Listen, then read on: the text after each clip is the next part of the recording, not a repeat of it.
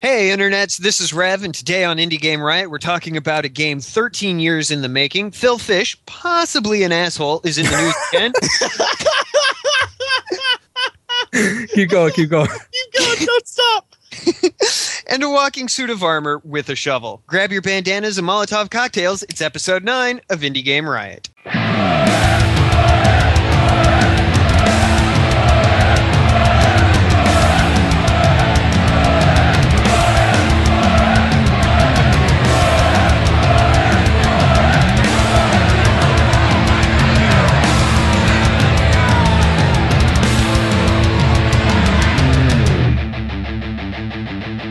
Indie Game Riot!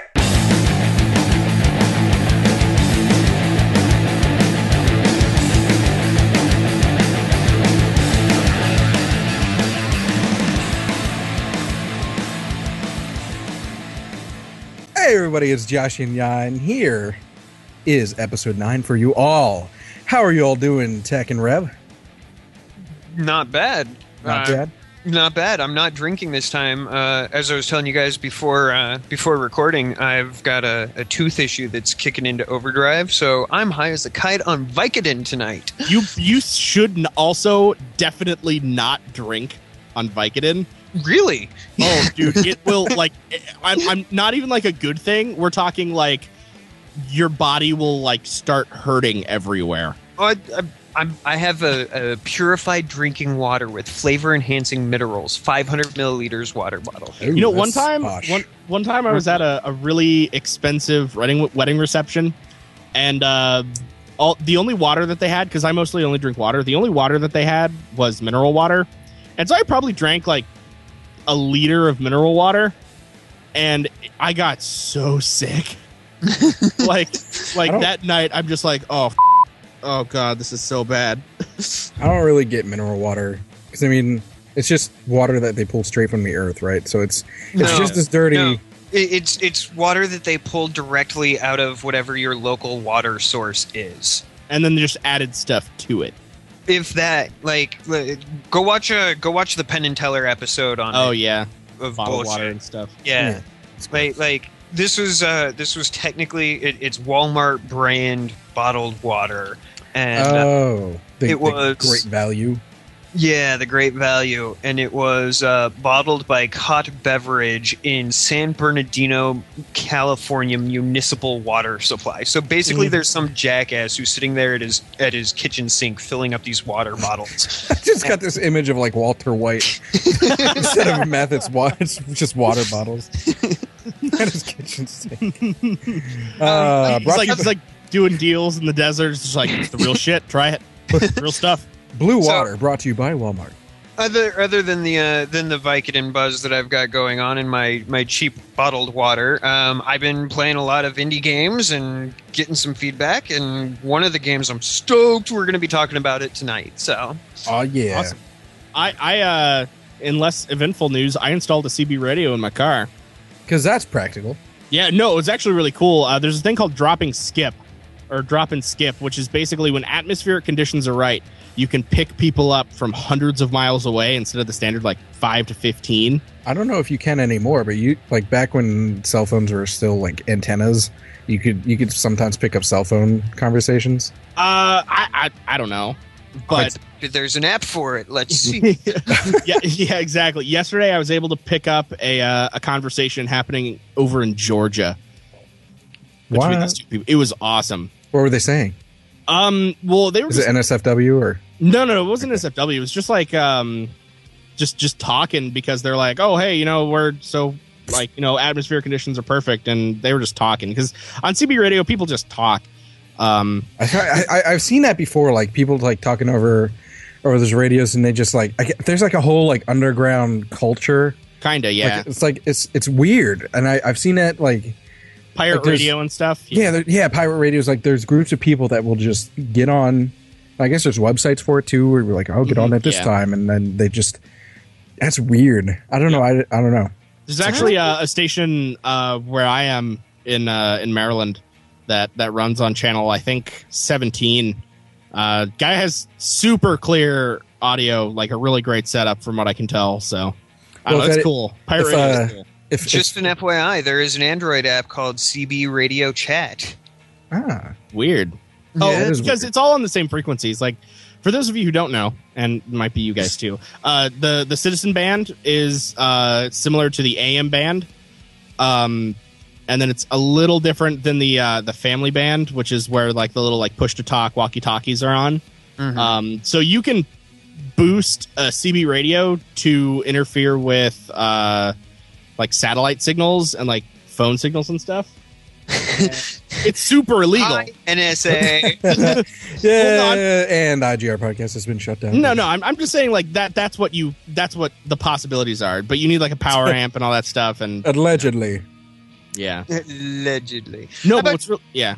So out of curiosity, like, do you not like do cops give you shit about having the CB radio? Because I imagine that, you know, unless you're not California. Well, yeah, okay. So California, you're not allowed to like talk on your phone and drive at the same time. That's the same here. So they shouldn't. So how do you do that with a CB radio? It's not a handheld device. It's attached to the car.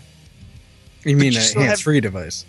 No, it's a handheld device. Well, part of it's handheld. I mean, there's a little microphone to it. Well, I mean, that's the thing, because like, that's the part I'm asking though. Like, if you have the speaker mic thing up next to your face so that you can talk, you've only got one hand on the steering wheel, and well, if someone's smoking and driving, they only have one hand on the steering wheel. Maybe that should also be illegal, in my opinion. But anyway, we'll argue that one later. Yeah, we'll do that one after the show. Says the smoker. Anyway. Yeah. No one asked me. No. I was getting there. There. Keep your ego. He asked. No. Actually, there hasn't been much going on. I'm just hot. It's hot as balls. Yeah. If you know how hot balls are, it's as hot as them. Yeah. So approximately 96.7 degrees. Yeah, somewhere around there. That's what it feels like. That. I'm sweating. As I said earlier, I'm glistening like Edward from Twilight. Since Rev didn't get that reference earlier, but now everyone has this image of me just like in like just glistening like in just melting into the chair like. Yeah. Other than that, I'm looking forward to like 4th of July. Oh yeah. I mean, I know. Technically, we have another episode that's going to be quote recorded on 4th of July, even though it's going to be recorded earlier because everyone has things to do. But I am looking forward to that. Do you guys get fireworks? Hell yeah! In fact, I'm actually going on a trip up to Pennsylvania to go to the fireworks shop just south of Gettysburg. Soon. Oh wait, is it legal in your state? To import fireworks?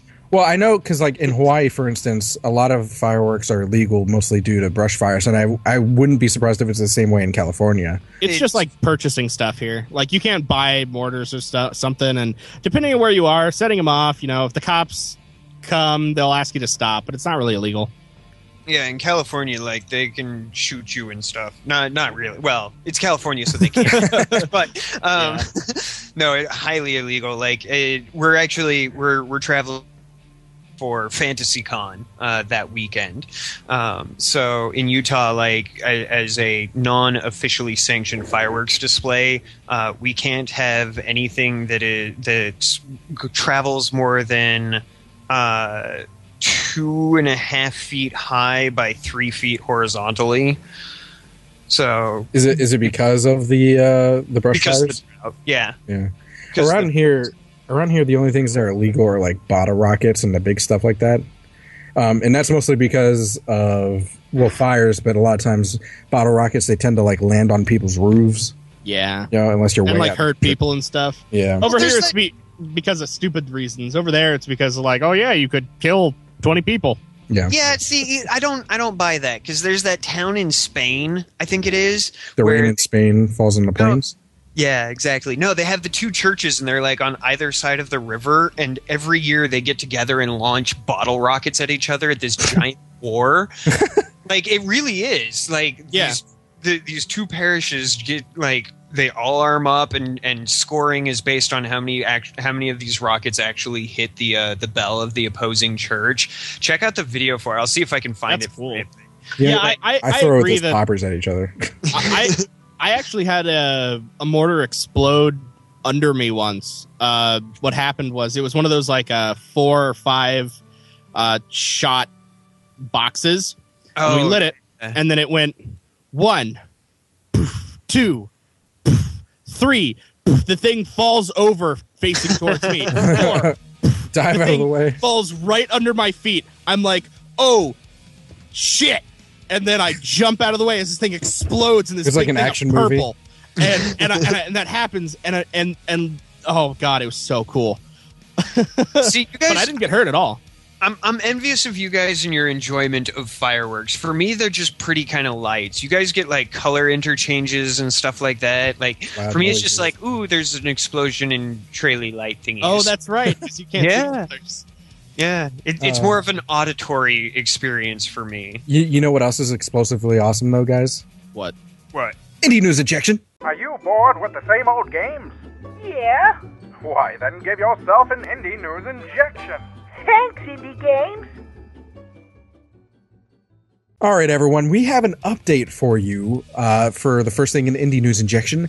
That is about the Minecraft EULA. If you don't remember, in a previous episode, we talked about the EULA, where they were everyone was freaking out because they were changing it to not allow people, quote, quote, to make money off of anything Minecraft related. However, pitchforks and torches. Pitchforks and torches and kill don't do that.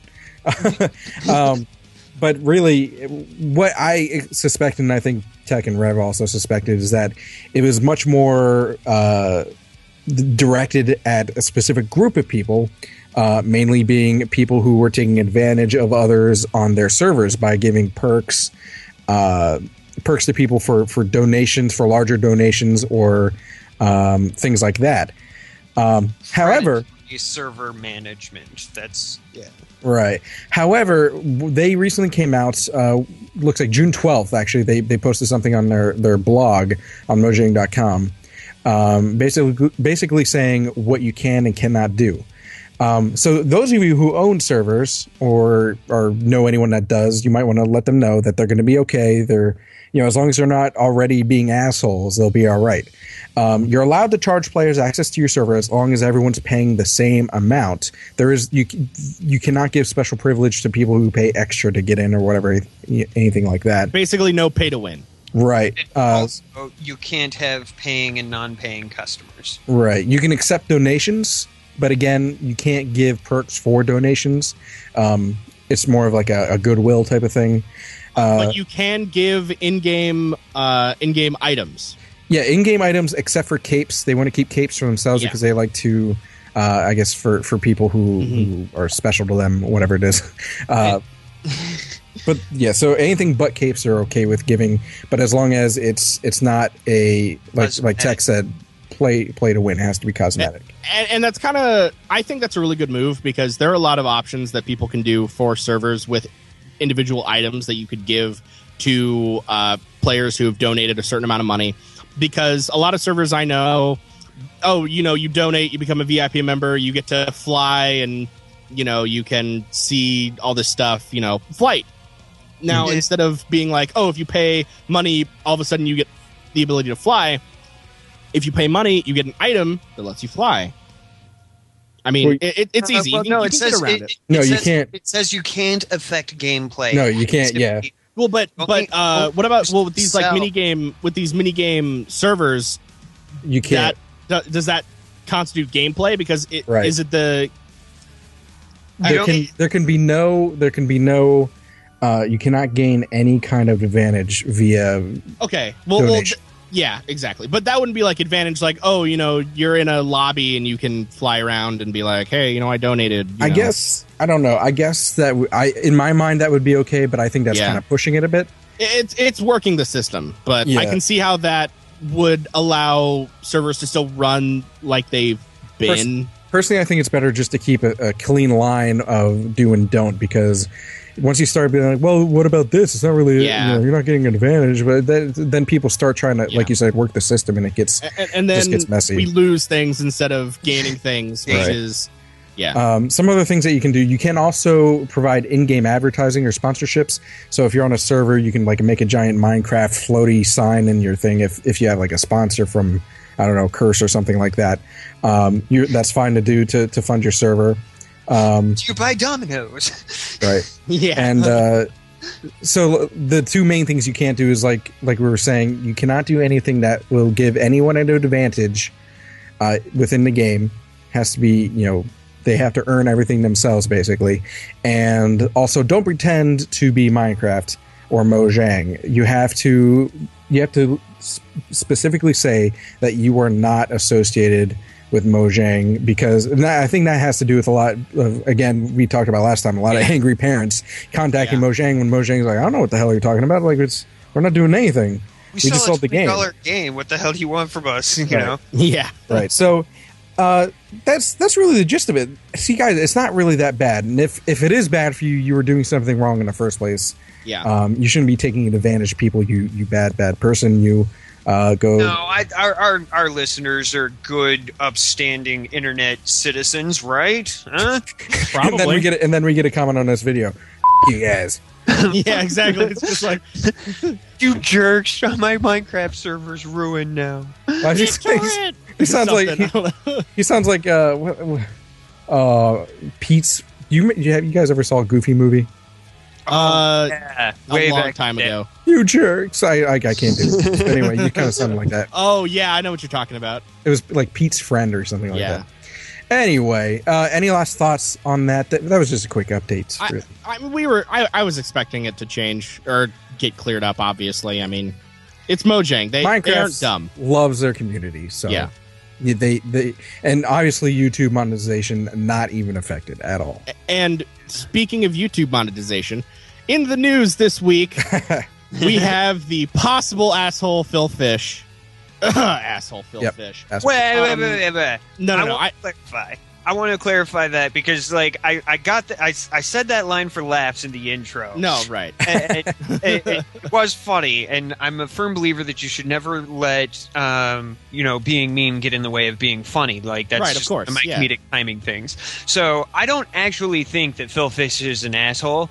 I think that a lot of people think he's an asshole, and it's a big difference there. He has a terrible PR issue. Not everybody. I think that it isn't an asshole thing. I think it's more of a maturity thing. I think it's an ego thing. It might also be an ego thing. But anyway, he has come out and said on Twitter, he surfaced on Twitter for the first time in a few months, and he basically said that if you are making videos of his content, you owe him money. And a large amount of money, which would constitute probably like 60 to 80%. I'm just speculating here, but that's probably the numbers that he had in his head. For playing his game and posting footage of it on YouTube.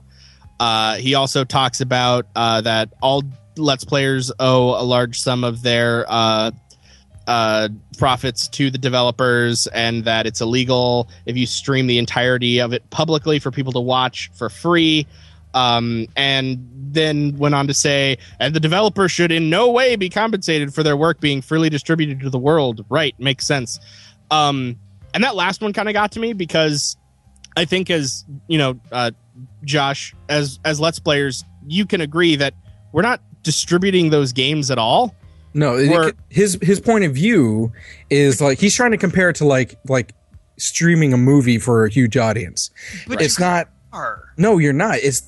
There's no every gameplay is a different experience every single time. It's always transforming. Like if PewDiePie plays a game, it's going to be PewDiePie and the game, whereas if someone else plays the game a different way, it's going to be a different experience. Now, you can make the argument for like cutscenes, I guess, maybe. Really? Because no game ever tells a story outside of a cutscene. No, you can. Yeah, they tell a story, but the point is that everyone experiences the story differently when you play it. Well, when you're watching someone else play it, I mean, you're talking about spoilers, but that spoilers is a different thing completely. No, that's your choice.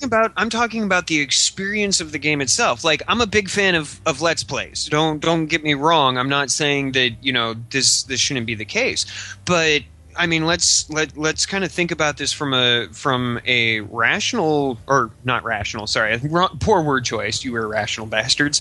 But let's think of this from a more economic point of view. He kind of does have a point. It would be the equivalent of me walking into, I go over to visit Tech and I make an audio recording of whatever his latest movie is that he's working on. It's just the audio.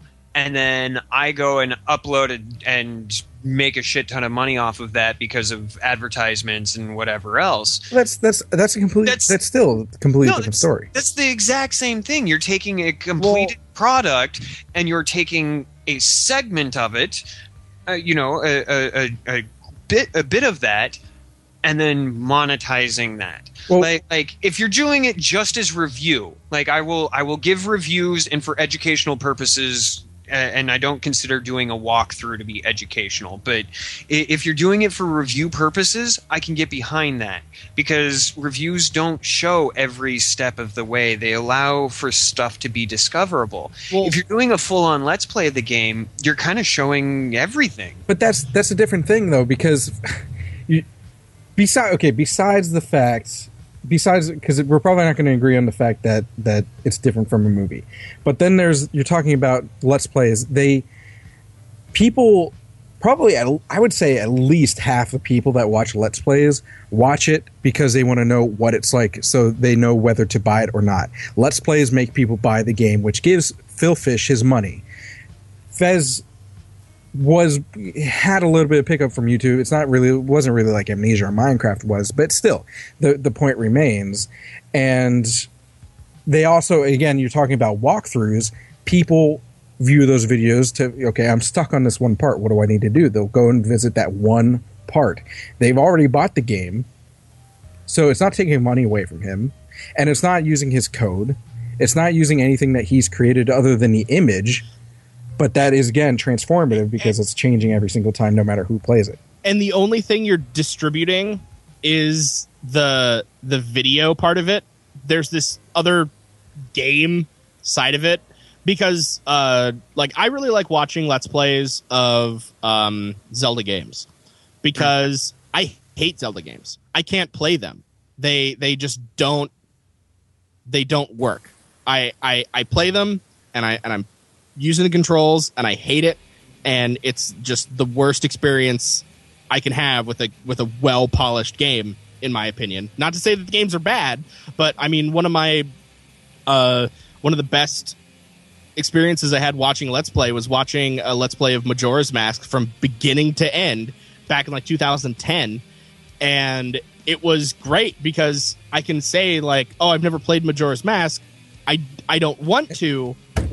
But it gave me the opportunity to be able to still experience. Right, exactly. Okay, so what's the difference? I mean, let's look at this legally then. I mean, we'll use a piece of history that might be coming back. I don't know if you guys remember, but Mystery Science Theater 3000. Oh, yeah. I mean, Mystery Science Theater 3000 did a completely transformative work. They showed a movie that had their shadows, and they did riffing over the top of it.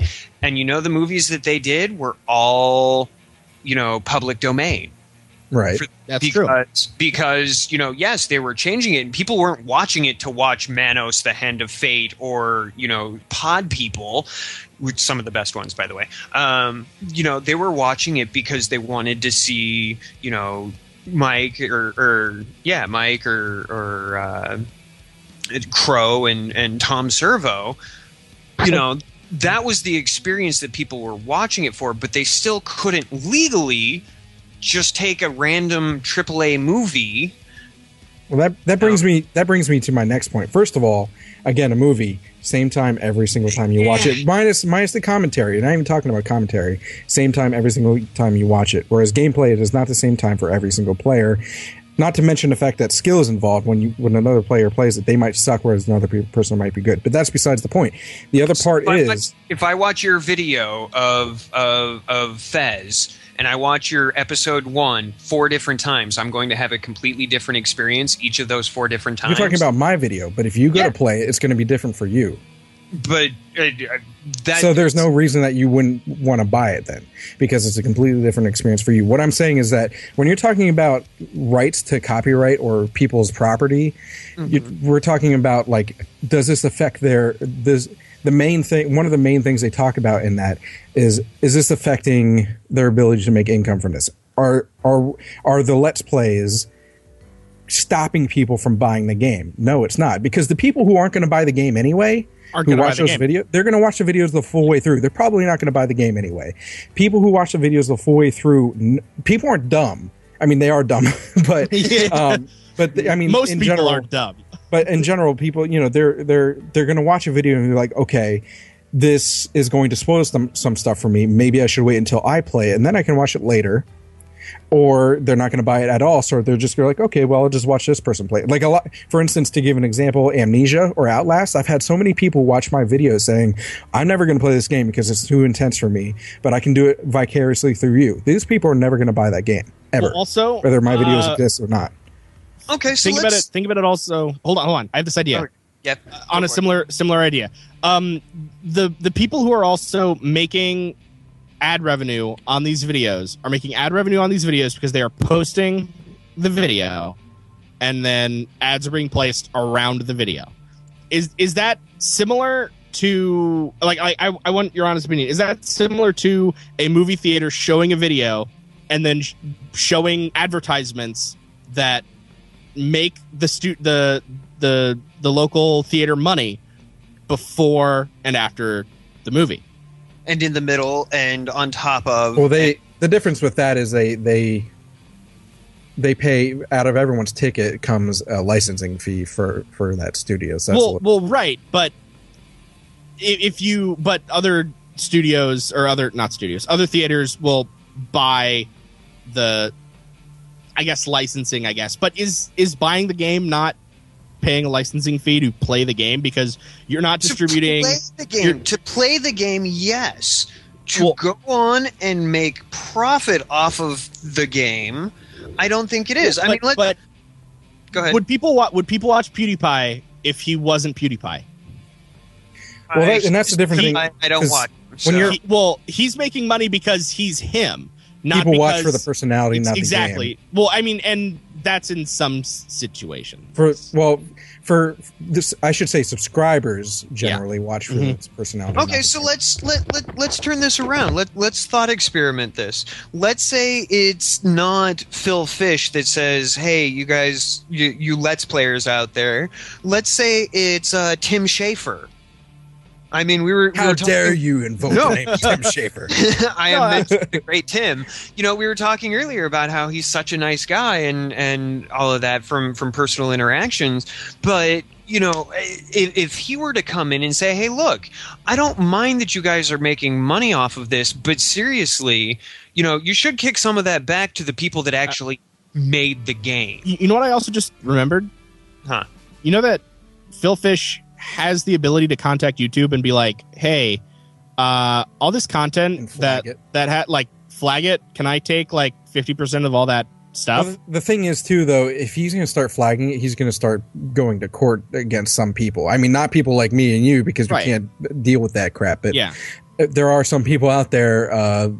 I don't know who's actually played it. I've never seen a Let's Play of Fez, but just to give an example, like Angry Joe. I know his ass would take people to court if he felt like he was being. Well, Angry Joe only does reviews, though. He's not. No, he does Let's Plays. Oh no, he does do Let's Plays. Yeah, he does. But I'm just giving an example of someone who would do it if he had to. And to be fair, and using Minecraft as an example, and I know Minecraft is a little bit of a different thing. It's like, it's a different game every single time you play, but disregarding all that. When Minecraft first started getting big and all these videos were starting to be posted and everyone was starting to make money off of Minecraft, YouTube, and I've read this, YouTube contacted Minecraft and Mojang and were like, hey, do you want any cut of this? And Minecraft was like, no. So, I mean, there are ways to, I think two thoughts. One is regarding the cut of it, is that does he deserve the right to a cut of it? I don't think so personally, and obviously we've gone over that back and forth. Yeah. But should he? I mean, like, if he wasn't such a dick about it, like he's not. Because the problem is, my second thought is, like, he's going about it so horribly. I mean, he goes and says something freaking stupid that makes him, whether he is or not, that makes him sound like an asshole. He goes and hides from it for months, which again, you run away from it. Again, they're like, well, obviously you did something. You said something stupid, and then he comes back and says something else stupid, but. If he was okay about it, I think more people would be willing to maybe take his side. You know what? Because I think we all agree here that if what you're saying is that if it was Tim Schafer that said this, it would be okay. No, it's not that it would be okay or not. I just think that people would be more willing to throw him a bone. You know what I mean? I think all three of us agree that if we made a video of an indie game, any indie game, and we really enjoyed that game, because all of us want to support an indie game, and there was an option on YouTube to check the box, kind of like Humble Bundle, and say, do you want to send a percentage of this to the dev? We'd be like, yeah, we want to support the dev. If it gave me an option, I would do it. But I'd as give an them option, 50% of it. As an option. I will say I don't think they actually have a right to it. Back in the dark ages of YouTube, when I was Let's Playing in 2010, by the way, you guys will never find those videos. They are hidden. Viewers, I can send you guys links, but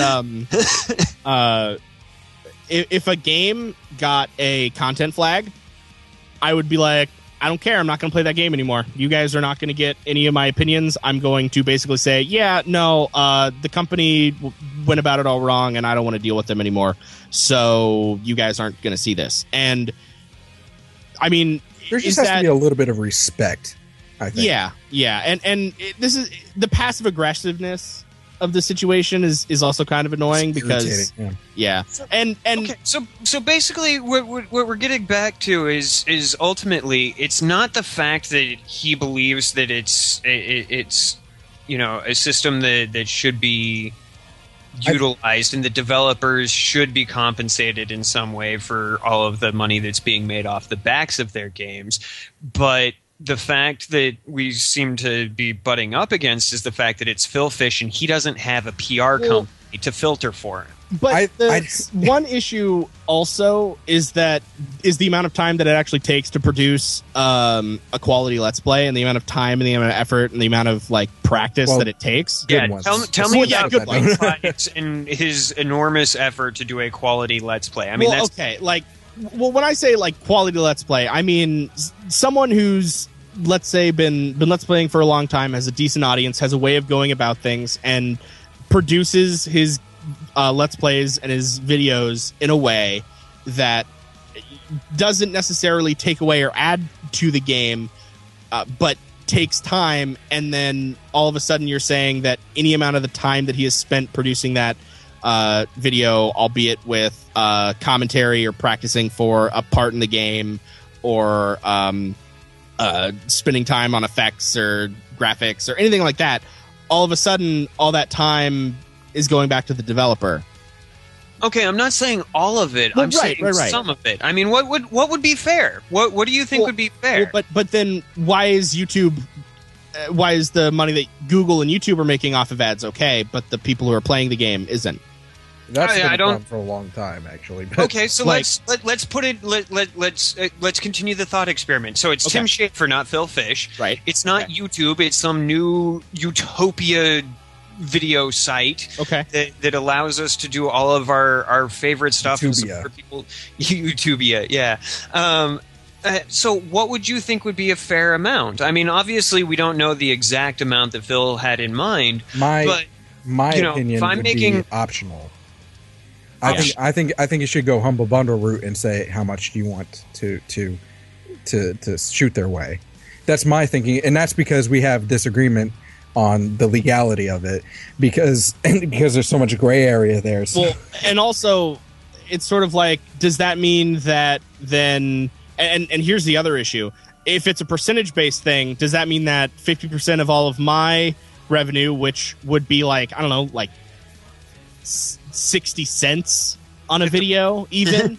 So I'm paying Tim Schafer 60 cents to have the ability to make 30 cents on a video. But then if Game Grumps does the same video, they have to pay Tim Schafer like $300. Yeah. Like $300 for that same thing. But they're making, and these are just speculative numbers. Obviously, right. The numbers aren't real. But let's say they made they out of their cut from Polaris, they make $600 on a video. 50% of that then goes to Tim Schafer. Is that who we're talking about? Yeah. I'm bad with names. Sorry. It goes to Tim Schafer. So that's $300 into Tim Schafer's pocket for one video, and then that's $300 in the pocket of Game Grumps after their partner, paid them and everything. But hold on. You know how sometimes you start saying something and then all of a sudden your brain like goes to something else? That's totally what just happened. But you know what I'm saying? Like my 60 cents versus their $300 is streaming the game worth $300? Is me showing that game on a site worth $300? I think if it isn't, why would you do it? Well, but then what about live streaming? Well, live stream is actually completely different. That's why you can play licensed stuff over live stream and be okay. I'm not sure 100% of how that goes legally, but I know for a fact that you can play licensed music. You can play things as long as it's live and it's okay. It's the recorded stuff that's the issue. I think the big issue comes with separating, and this is just like in general, separating the difference between the amount of time that the developer put in to the game that you're playing and the amount of time that the Let's Player put in to making the Let's Play. Well, we should probably move on because we've been talking about this for a while. But I think just in general, talk about it in the comments. Argue and fight. There are two different things. There's the legal issue and the moral issue that that you have to pick a side on. Legally, obviously, he does not have the right now. Morally, he has the capability.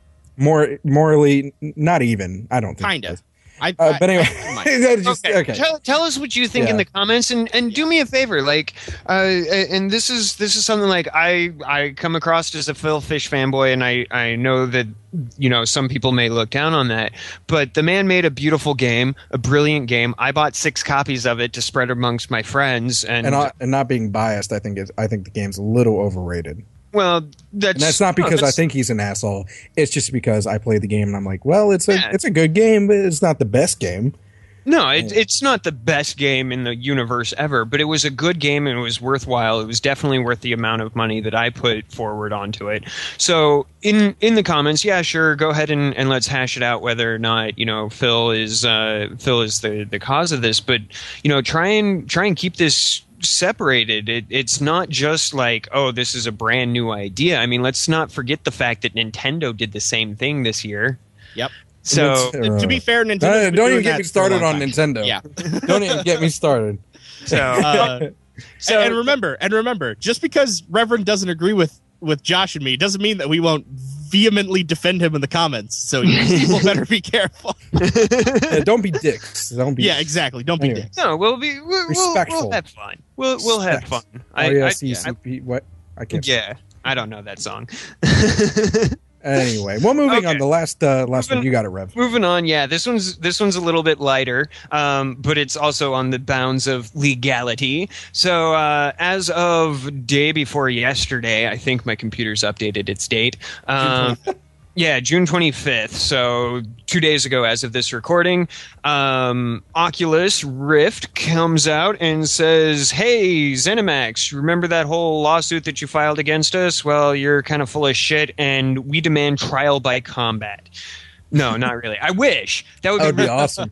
Could you imagine like 2 guys decked out in swords? You'd be like, winner. 2 guys decked out in virtual reality. Yeah. Yeah. Oh, that'd be cool. The Oculus has a helmet and some like those sensors all over their body. Why do we not have a justice system this way? That's the Tron justice system. That's true. You know how well that worked out. Yeah. fantastically. People exploding into pixels. Yeah, basically. So yeah, basically they refuted everything that ZeniMax claims and said, look, you guys, we've been doing this for years now, and you had all of this opportunity to bring forward your complaints at any given time. But, oh yeah, and who called that last time? We were talking about this. I think that was me. They didn't do it until after Facebook acquired Oculus. Yep. Yeah. So that pretty much, in my opinion, based on what we knew from the previous information. Uh-oh. We lost Reb. Wait, he's back. Oh, there you are.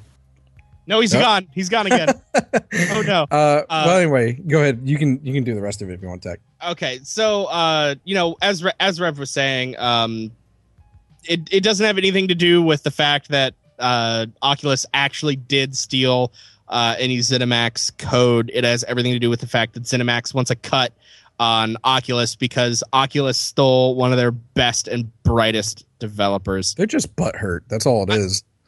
And to be like we were talking about this before, I think Oculus is doing this right. They're not like, oh, we'll settle this out of court. They're like, no, this is important. ZeniMax is oddly being a little bit immature about it. The way they were presenting their case is just like they stole my toy and I want it back. That's really like what it was. My $2 billion toy. I don't know. Yeah, and I'm glad that Oculus is looking to take this to as public of a court as possible, because this is a big deal. Even in general, like software companies saying that other software companies are like stealing ideas, and we saw it with like all the music stuff back in the early 2000s and the 90s and 80s and stuff of musicians like stealing ideas and Vanilla Ice. Yeah, with like Vanilla Ice, and there's also like, but that's a different thing. Exactly. They're trying to say that they owned the code in the first place, and that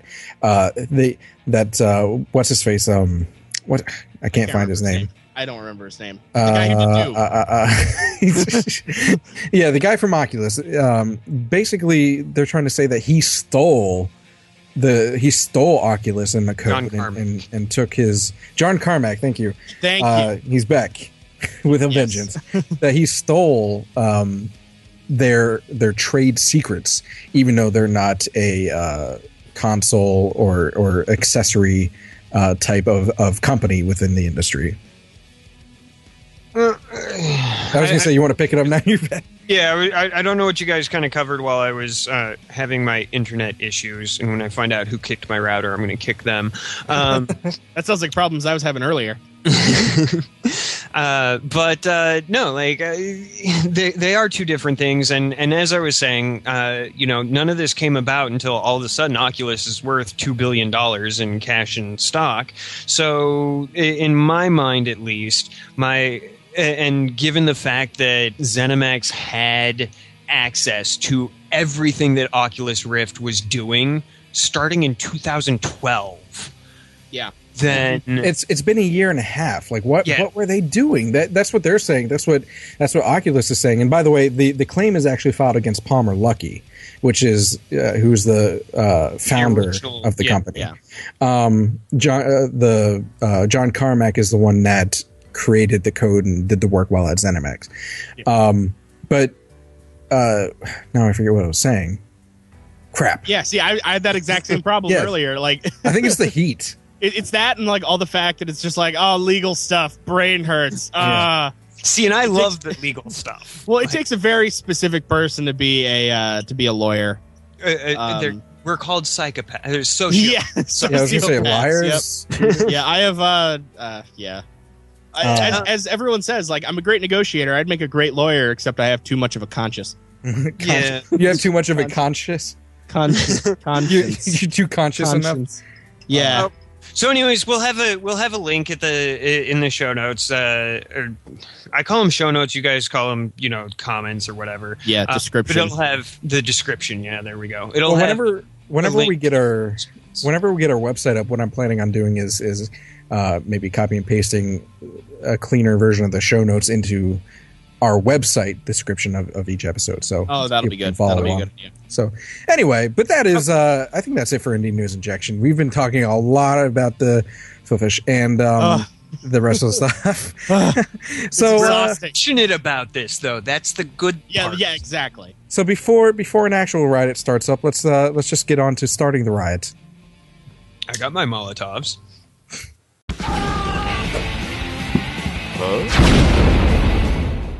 Today on Starting the Riot, we have this little known game, and I'm kind of being facetious there. I should stop that. Have you heard of a development company called Yacht Club Games? Not a whole lot of people have, maybe, but here's Shovel Knight. Now, Shovel Knight is amazing. Like So I emailed them and asked them if we could get some press keys, some review codes for it, so that we could feature them on a segment like Starting the Riot, and I haven't heard back from them.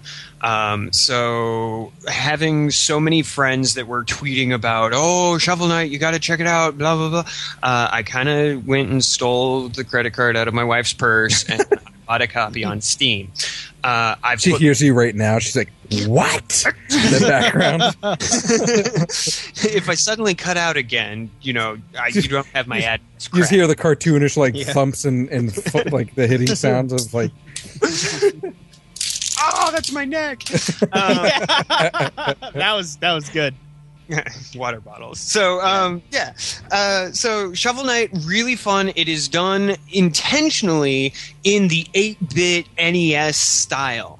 It's currently out for Wii U, the 3DS, and Windows PC, and hopefully they're working on they are working on Mac and Linux. Yep. But think of a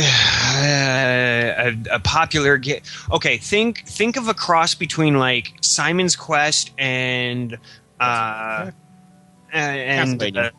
Castlevania and not Metroid. You mentioned it earlier. Mega Man.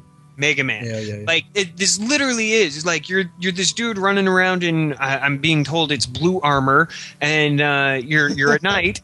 And it is blue armor. Okay. Your weapon is a shovel, and with the shovel you can dig things and you can hit things and you can jump on things like from the old NES DuckTales game. Oh God! Yeah. So like, it's everything that the old NES adventure platformer type games had, all combined into one.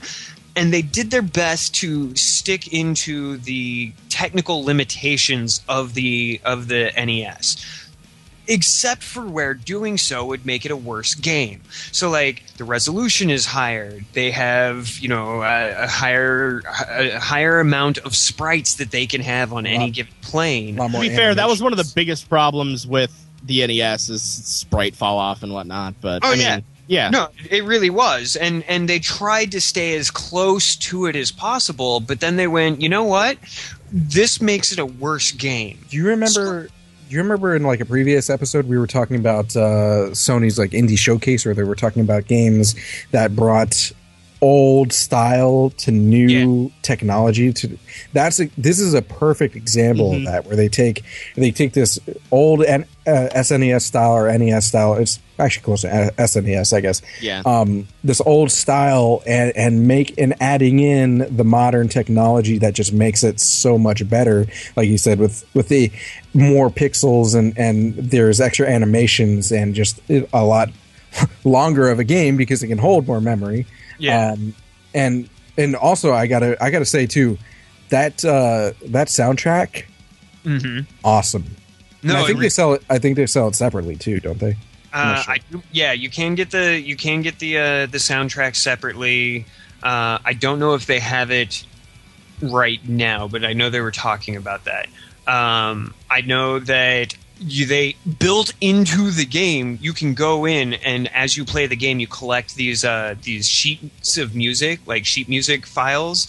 It's one of the random hidden collectibles in the game. There's like 48 of them. Guess how many tracks there are? Oh, there's 48. And you can go into this town, like the first town you're there, and you turn in these to a bard, and he pays you gold for it, which you can then use to purchase upgrades and whatnot. But you can then ask him to randomly play them. And like I've spent more time. Okay, that's not true. I've spent a lot of time just listening to each individual track, going in and talking to the bard and being like, "Hey, I want you to play this song," and he does, and it's like the boss theme for the Plague Knight, and you're like, "That's cool." It's really kind of cool. The whole thing. Like I said, I've only got 4 hours into it, and I am nowhere near complete. Like I've beaten 3 or 4 of the bosses, and there is so much to do. Good. One of the things too, one of the big features of the game is just the characters and the storyline. Like apparently, a lot of people are getting really attached to the characters that are in the game. I haven't played it yet, unfortunately. I really want to, but is that true? Like, have you found any characters? I mean, maybe obviously the Shovel Knight, hopefully. But well, the Shovel Knight to me doesn't really mean anything to me. Like he's kind of just the avatar at the moment, right? And I'm not quite getting a good story behind that.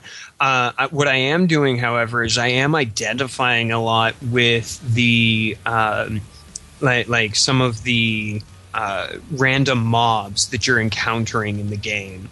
Like there's these little weasel things that have a helicopter blade above them, and you hear that and you're like, what the hell is that? Like on acid? Yeah, no, like they're rats that have a helicopter, and it's not their fault that they're in your way, and yet you take damage if you run into them. There's exploding. Like, I'm getting caught up into the side story. Like, some jerk is going around breeding these animals. And then, like, the one that I just encountered today, all of it was today, but the one that I just encountered before we came in to start recording was the... there's a new enemy. There's a fire guy. Like, he's all on fire, and that's cool and all. You can't bounce on him like you do normal enemies because, oh yeah, he's on fire. You take damage, then you fall through him, so you can't do that. But if you hit a thing of ooze onto him, suddenly he's one of those really cute little jelly bean enemies from the very first level. Oh, he's so adorable. I just want to hug him and squeeze him. And then he kills you, right? So, yeah. like this game has so much. Like they're not just taking like the old, oh, this was the blue enemy and this was the red enemy and this is the purple enemy type format. Like they're taking actual, like they're evolving those enemies, and then you can see their transaction right then and there. You know what this game feels a lot like? It feels a lot like a mixture between La Mulana and this other game that was old, where you're a kid and you get sucked into this like other world to save it from this darkness, and it's like kind of candy-ish, and then it gets really dark. It's hard to explain. I'll figure it out. You guys talk amongst yourselves. Well, I don't know. I have no idea where you're going. It feels like it just feels like talking about other games that it feels like and looks like La Mulana, which is an old school puzzle platformer, and then like the older sort of action fighting side scrollers that you don't shoot in. It just feels really good. I could see that. Good. The amount of equipment that Monster Party. It feels like Monster Party. I can see that. So like the equipment that they have in here, all of it has some purpose, and there is, I guess technically there is a best route to complete the game. Because you're given, you do your very first level and then you go into town and cool, that's all fun and good. And then you can't proceed until you take out these 2 bad knights. And something that you pick up on one of them will help you in the other, but the reverse isn't necessarily true. And so there is kind of an optimized way, I guess you could do it, but I haven't found that it's like, oh no, you have to do it this way, otherwise you're screwed.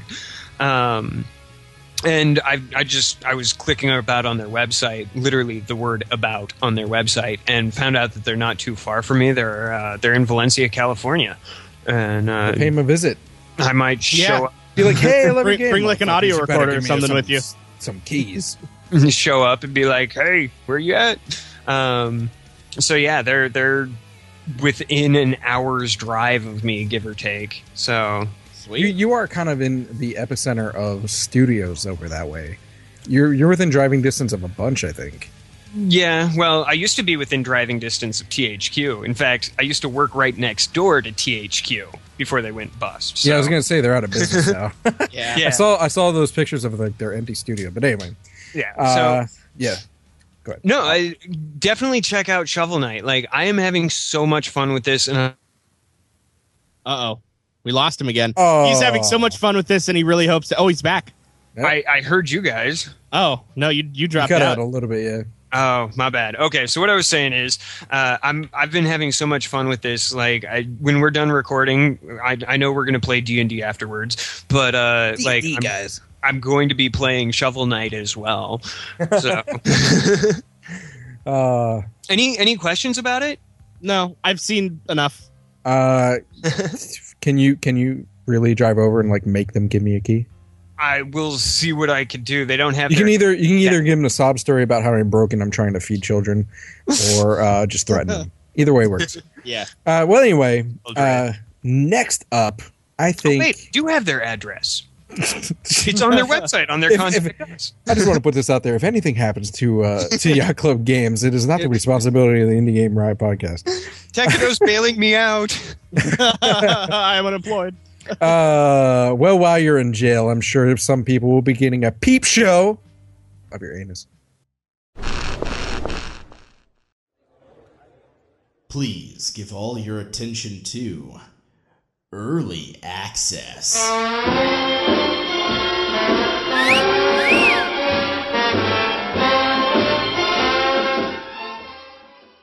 All right, and for Peep Show this episode, we have a very, very special game. So special. Called Rimworld.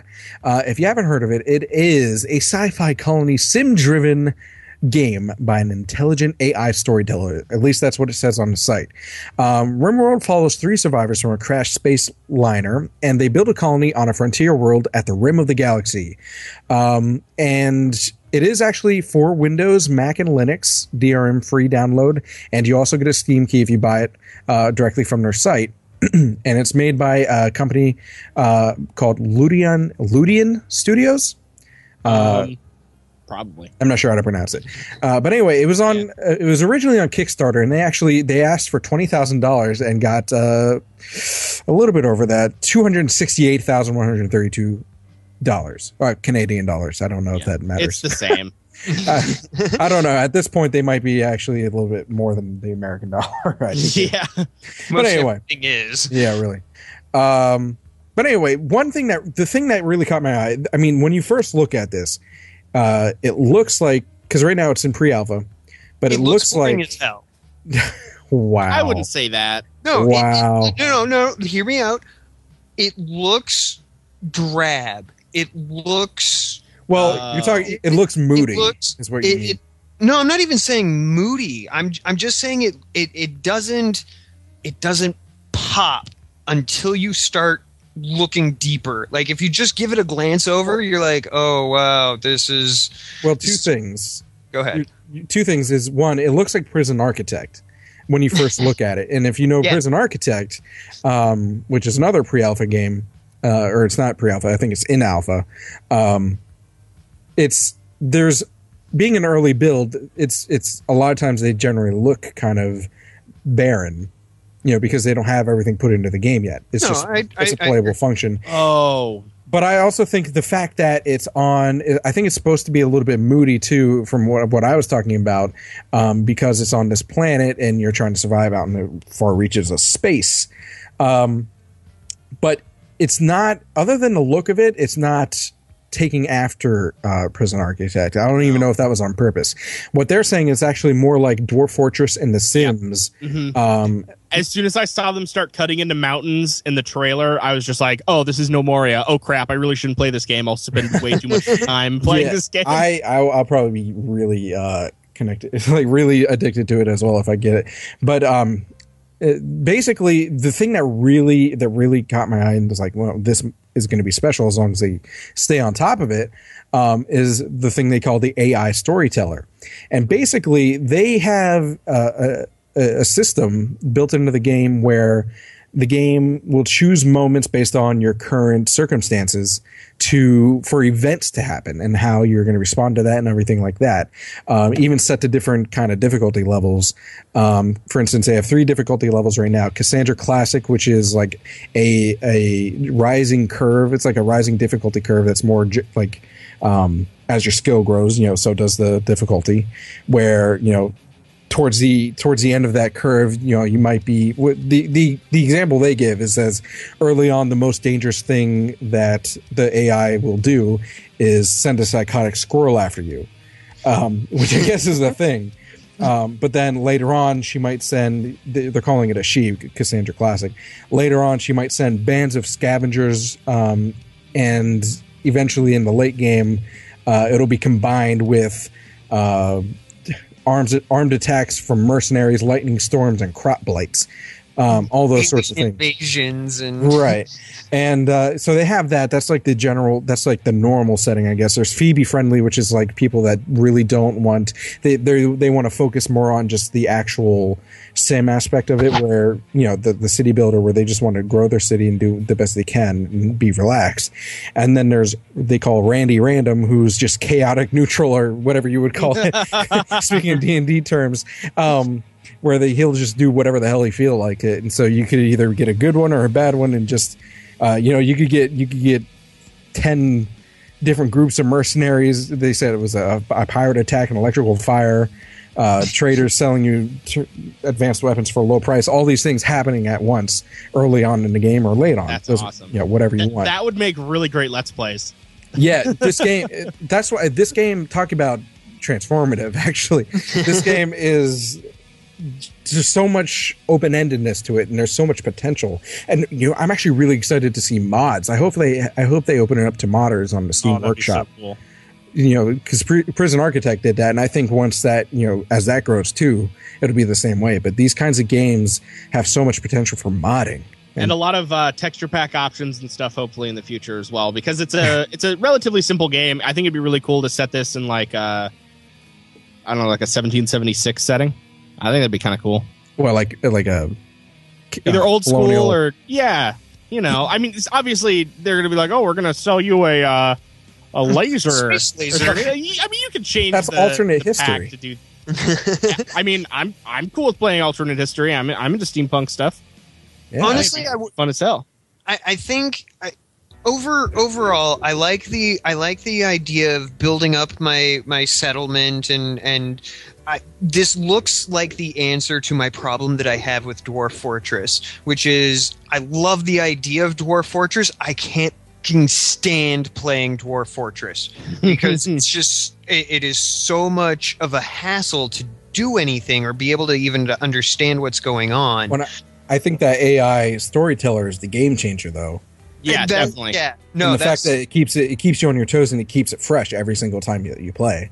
Every time, and they were talking about how they're not that those aren't just the only ones. They're talking about others as well. Like they're going to add more to it. Seasonal or moody. Like, could you imagine having like a from like Red Dwarf having Holly the AI as your storyteller?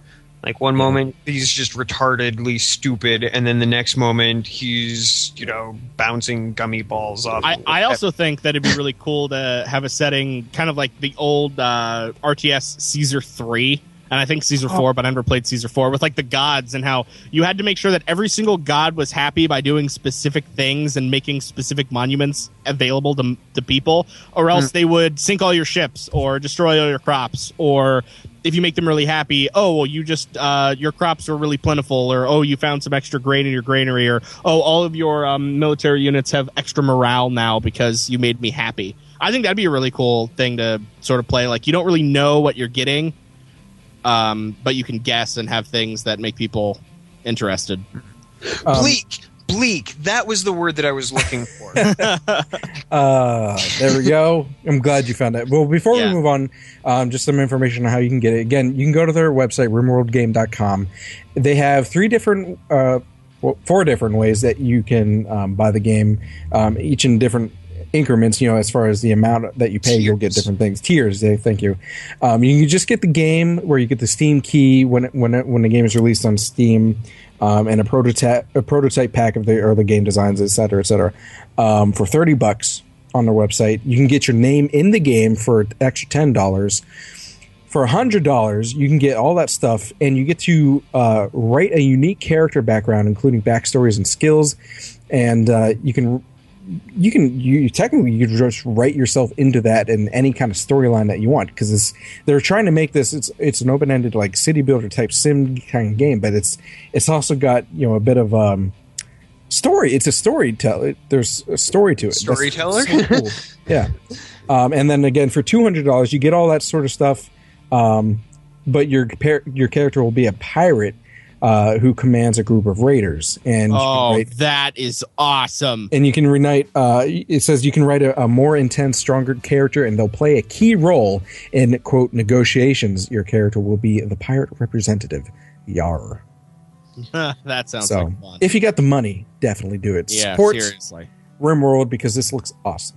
So it's not just a city builder. It's not just a survival. It also has, like, I'm reading further down onto its features list. Like, it has it's an RTS, that has a built-in cover system that, leaning around corners for better coverage and hit chances based on distance, your skill, weapon lighting, angle, and cover.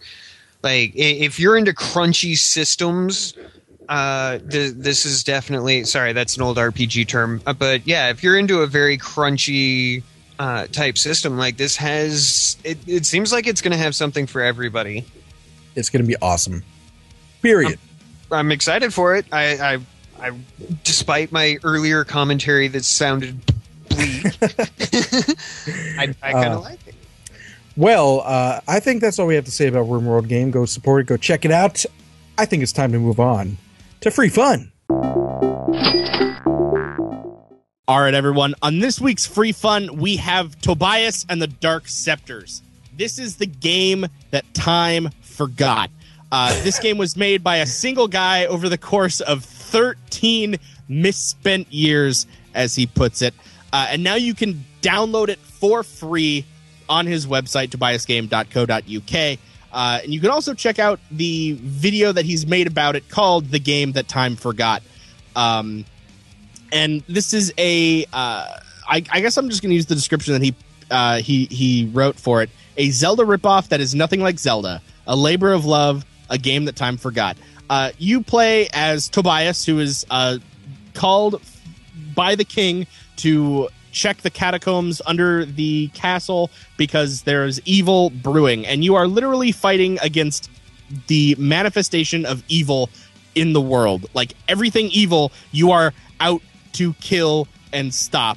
And it starts out in this very sort of simple platformy sort of game that feels a little bit young and feels, well, both young in terms of feel and dated in terms of gameplay, and then everything slowly, as this game had been developed over the years that it had been developed, gets bigger and better and smarter, and the puzzles that you have to do are really get more complicated. And you sort of grow as the game grows, because it's not all one cohesive line. It starts out very simple, very straightforward, and then gets more technical and complex, both in art style and gameplay as you go on. And for a game that was made by one guy, it's a long game.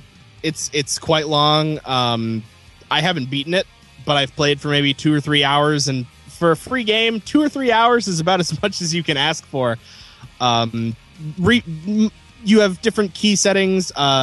X, Z, and C are the ones that I like doing, and then it's a arrow key movement game. You have a shield. You can pick up items, use different items, and the use of all the different mechanics that are in this game. The game doesn't stick to like one gimmicky mechanic. It changes up every single time. So like in the first level, you have to get a paintbrush that throws luminescent paint, and you have to go into this dark room and throw luminescent paint on the platform so you can actually see where you're jumping. And you sort of have to follow all the drips through to get to the next level, and yeah. You were talking about how it develops throughout the game. Do you think going from this very simplistic and childlike beginning, do you think that might have something to do with the fact that he started making this at like age 12 or something like that? That's exactly why it is. That's literally why. And it's kind of cool though, like seeing it evolve like that. It's like you get to see him grow through the game. Yeah, that's pretty cool. Do you know why exactly? Because like the TLDR version. Okay. Yeah. Well, he talks about it in the video that he posted about it. But basically, he made all the graphics too large. He had too many other things to do. He had to rework he had to rework the engine that he was running about halfway through because he wasn't happy with it, and it wasn't really working for the game that he was trying to make. He made all the graphics too complicated because he basically was very ambitious when he started out, which means that if a enemy or any sprite on the screen is facing a certain way, it is going to be shadowed on the same side where the light would be coming from, not just have the sprite light, the lighting on the sprite stay static. So he had to do every single animation, every single frame with two different light sources depending on the direction that they're facing. He stuck to the plan of level, boss fight, level, big boss fight, super epic boss fight, final boss fight. Even though he could have, he looks back and he thinks he could have cut stuff out, but basically development hell. Okay. But it's an ambitious project for a teenager to take on, and then 13 years later to get to see that live. At least you had to drive to finish it, though. Yeah, exactly. Yeah, exactly. So many stuff that, like, I've got projects that I started back when I was 13 that have never seen the light of day. I did also want to add his soundtrack doesn't sound too bad. No, and it doesn't. It is available for sale on Bandcamp. Yep. It's a name your price purchase, and I just based on what I've heard of it, like, it's not super extensive. Like, there's only 20 some odd tracks, and I think it comes out to be something like around an hour or so. Yeah, and the songs are simple. Like, they aren't like these huge orchestral arrangements that were done by the most professional of composers, but it was done by him and like his girlfriend. Mm-hmm. But I mean, they really fit the game and they sound good. So yeah. Well, any other words on Tobias and the Dark Sceptres? Other than you have absolutely no reason not to go to the site and download it and play it. It's free. It's free. It's super simple to play. It starts up. You do have to install a font for it to run, which is a little bit weird, but I mean, it's not hard. He runs you through it and for instructions on how to do that if you don't know how to install fonts, but definitely check out Tobias and the Dark Sceptres.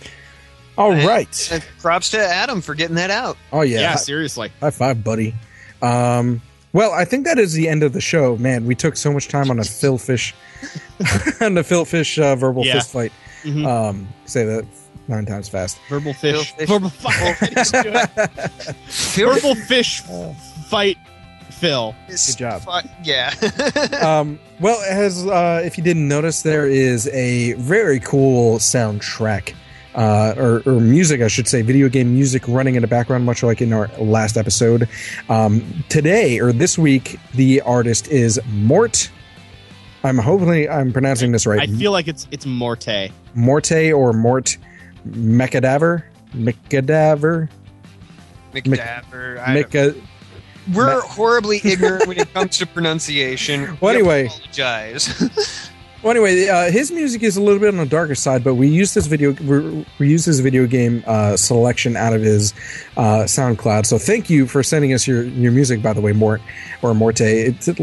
Tell us how to pronounce your name. I think it's Morte McCadaver. Mikadaver? Well, think about it. Cadaver, Morte, death. Mikadouble? Yeah. Well, I got the cadaver part. Yeah, Morte. Well, because I listen to a band called Bella Morte, not a sponsor. They're actually they're not indie, but they're cool. And yeah, it's Latin or something. I don't know. Yeah. Well, anyway, yeah, we're using his music, and if you have, first of all, go check it out and support him, and say, hey, good props on the music. If the link will obviously be in the description of the video and everything, and on our subreddit. But if you have music yourself, or if you know a friend who does video game music, like for indie games or whatnot, and is willing to share music with us that we can use and play in the background like we did with Mort or Morte's music, let us know. Email us, and I'll tell you all the ways that you can contact us and find updates on IGR. But that'll happen this week. No, I'm just kidding. Just remember to enable the evolution. Yeah, there you go. Good job. We didn't throw it in. Stole it right out of Rev's mouth. I did. First of all, the show is hosted on my channel, youtube.com/Joshinya Gaming. That's JASHINYA Gaming. You can find us on Twitter at IGR Podcast, Facebook.com/IGR Podcast. Reddit, we have our own subreddit. It is reddit.com/r/Indie Game Riot. Our website at the moment is igrpodcast.webs.com. And like we said last time, I believe that's going to be changing in the next couple of weeks or so. And lastly, on that website, there is a contact form, but you can also email me directly at joshinyagaming@gmail.com. And, of course, I'll share any IGR podcast-related emails with Tech and Rev. Am I missing anything? I don't think so. You didn't. You talked about the subreddit. Good job. I'm glad. I'm glad you always remind me after I talk about the subreddit. To talk about the subreddit. Well, anyway, before Tech loses his short-term memory once again, why don't we say our goodbyes? We're talking about Phil Fish this episode, right, guys? Yeah, all over again. Do that. Let's talk about Phil Fish for a moment here. What an outstanding guy. We'll continue to fight after this exactly. is over. All right, have a good one, guys. See you guys. Toodles.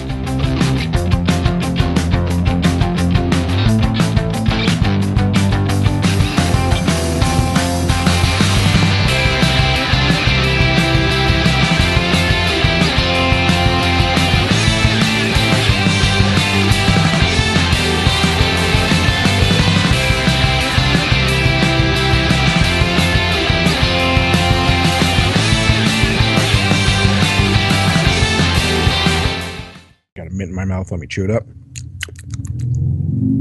And perfect timing for the dick on a motorcycle. Do you like how loud my car is? I'm sorry about your penis size.